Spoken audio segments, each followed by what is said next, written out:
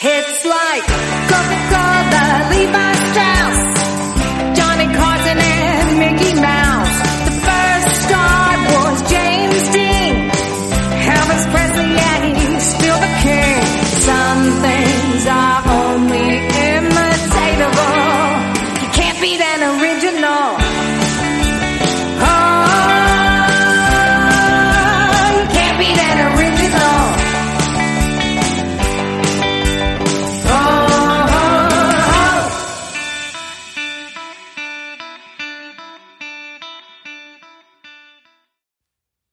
Hey there, friends and foes. This is Back of the Cereal Box presents the Jedi Avenger podcast. I am your host, the prophet of pop culture, John Pica, but you can call me Johnny. And on this episode, I want to talk about something that's been on my mind quite a bit. I want to talk about the difference between Spider-Man No Way Home and Book of Boba Fett, and basically examine the difference between gratuitous fan service and story service. Spoiler warning, I'm going to be sharing some spoilers about Spider-Man No Way Home and Book of Boba Fett Chapter 6. So if you've not seen either of those, you may want to stop listening and go back and watch those and come back a little bit later. But let's talk about fan service versus story service. Because I believe wholeheartedly that Spider-Man No Way Home was over 2 hours of gratuitous fan service. Yes, I enjoyed the movie when I saw it. And I went in there hoping beyond hope that the movie had not been spoiled by fan theories. And I really, really wanted to believe that Tobey Maguire and Andrew Garfield were not appearing in the movie. I really, really wanted to believe that those pictures of Charlie Cox as Daredevil were fake. I really, really wanted to believe that because I thought, it would be too easy. Just too easy to go that route. And I was wrong. They did go that route. And I know that fans loved it. They did. They loved it and they ate it up. Well, most fans. And I came out of the movie having enjoyed it. But the more I thought about it, and the more I saw comments praising it as the greatest movie ever made, or even the best of the MCU or the best Spider-Man movie, the more I thought about it, the more ticked off I became. I know, I sound like an old curmudgeon. Get off my lawn! Well, because the reason is I feel like it was just gratuitous fan service. And that Marvel was just giving the fans what they had demanded. I think if they had early on just said, hey, this is what the movie's going to be, the fan fervor would not have been nearly as high. I think it probably would have been adequate excitement. We would have known what to expect. And it may not have felt so much like fan service. But the way it was delivered, it felt like gratuitous fan service. And now Marvel has put itself into a real big problem going into Doctor Strange and the Multiverse of Madness. Because now fans are expecting the same kind of cameos, the same level of crossovers with the multiverse of the MCU. And they're talking about, Tom Cruise appearing as Iron Man and Chris Evans reprising his role as the Human Torch. And I hope none of that is true. I really do. Look, I expect fully to see maybe Sylvie. I fully expect to see Hallie Atwell appear as Captain Carter. Heck, I would even love to see Scarlett Johansson reprise her role as Black Widow from What If. And all of that would make sense from a story perspective. But here's the problem that Marvel has put themselves in. With the gratuitous fan service of Spider-Man No Way Home, fans are going to expect it. And Marvel has taught fans that they can make demands and expect them to be met. And that's a bad, bad place for a creator to be in. Now, they're going to expect that from Multiverse of Madness. And if they don't get it, they're going to be angry. They're going to pan the film. They're going to leave this, leave the theater very upset. If they do get it, it's another step forward in teaching fandom that they should expect what they want. And that just becomes more and more problematic as we go along. And I believe that it will be the jump the shark moment for the MCU. I'm really hoping in Doctor Strange, Multiverse of Madness, that they end the multiverse. That is the resolution. We'll see. I'm not holding out hope. We'll have to wait and see. Now, a lot of people have complained that Boba Fett, the Book of Boba Fett, Chapter 6, is nothing but Star Wars fan service. And I want to take issue with that. I don't feel like it's fan service. I feel like it's story service. Lucasfilm and Disney, which also owns Marvel, Lucasfilm found itself in a very precarious situation. They underestimated the love of the expanded universe among fans. They underestimated the backlash that eliminating the EU and making it Legends would bring. There were viable reasons to do it. I understood fully why they had to do it. And Dave Filoni has done a wonderful job through Clone Wars, Rebels, and The Bad Batch of bringing back certain pieces of the expanded universe that fans really loved. And have they brought it back whole cloth? No. But little nods to things that have been made canon now that were previously relegated to Legends. Like in Book of Boba Fett when he gets the Rancor and commenting about how he wants to learn how to ride it like the witches of Dathomir. That's directly from the courtship of Princess Leia, which was made Legends.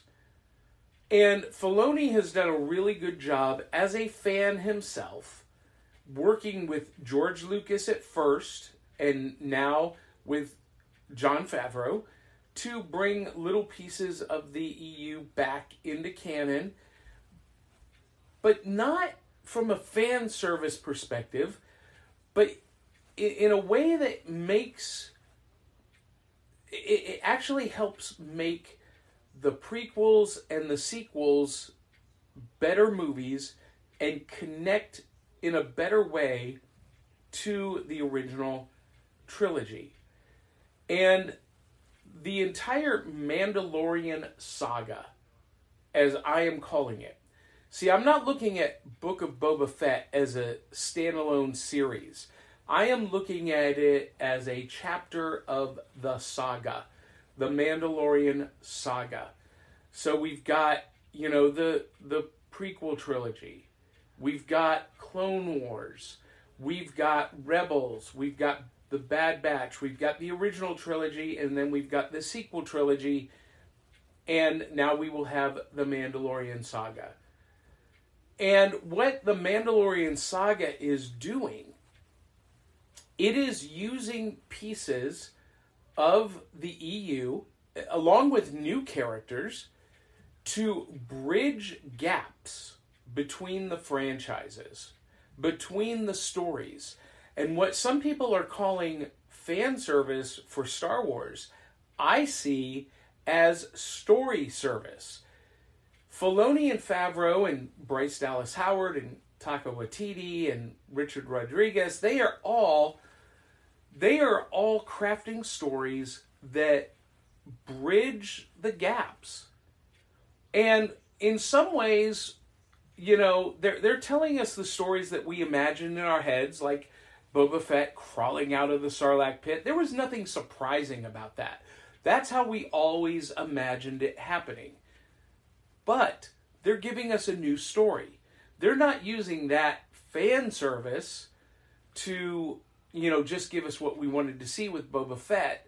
They're using that entire story with Boba Fett to redefine what the Mandalorian family means. For the first time, Boba Fett found family with the Tusken Raiders, and that was taken away. And he was forced, like Wyatt Earp, to pick up the guns again and to wage war on his enemies, the cowboys, in this case, the Pikes. And now he's having to recruit muscle from other parts of the Star Wars galaxy. Chrysanthemum is very much the why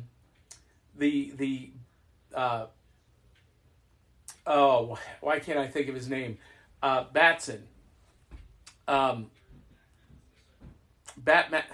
Masterson. Oh my gosh, that was going to drive me crazy. He's very much the Bat Masterson character. And Din Djarin is very much, the Doc Holliday character.